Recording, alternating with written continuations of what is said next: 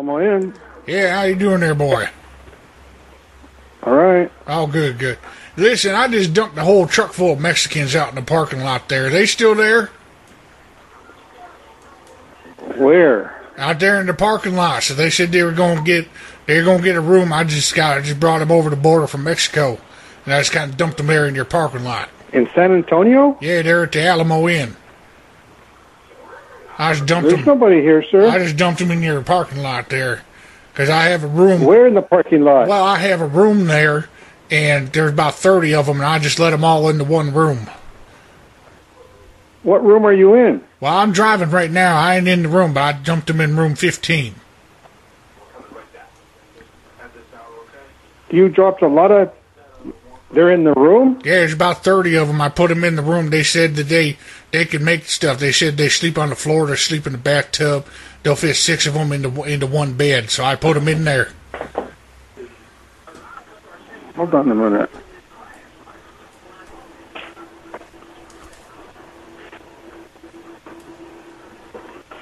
What's your name, sir? What do you mean, what's my name? My name is Dwight. D-W-I-G-H-T. Dwight. Then you're probably calling the wrong hotel because I don't have no Dwight in that room. What do you mean you ain't got me in no room? Sir, I don't have that. Your name is not in the registration. That's because I put a fake name on there because I don't want to be linked up to these people. Well, what's a fake name? Well, I ain't gonna listen. Just make sure they're well taken care of.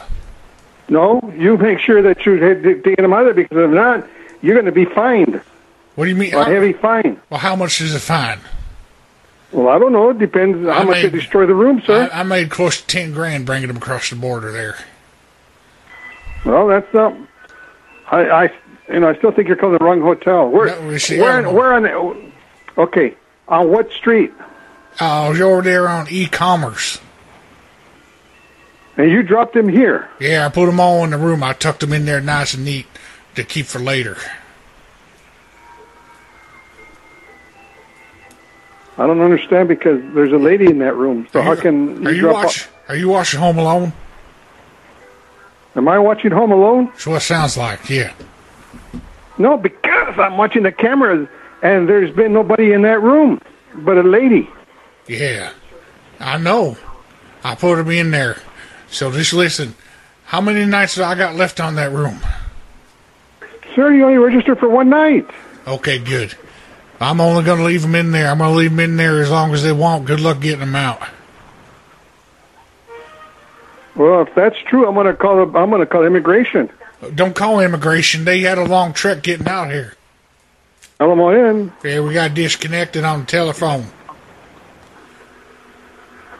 What are you trying to call immigration for? These people, they paid a lot of money to get up here. I have a gentleman that's on the phone, and he's telling me that he dropped, listen to this, he dropped 30 Mexicans in room 15, and he gave this address. I says, what element are you talking about? He says, element is there on Commerce in New Braunfels.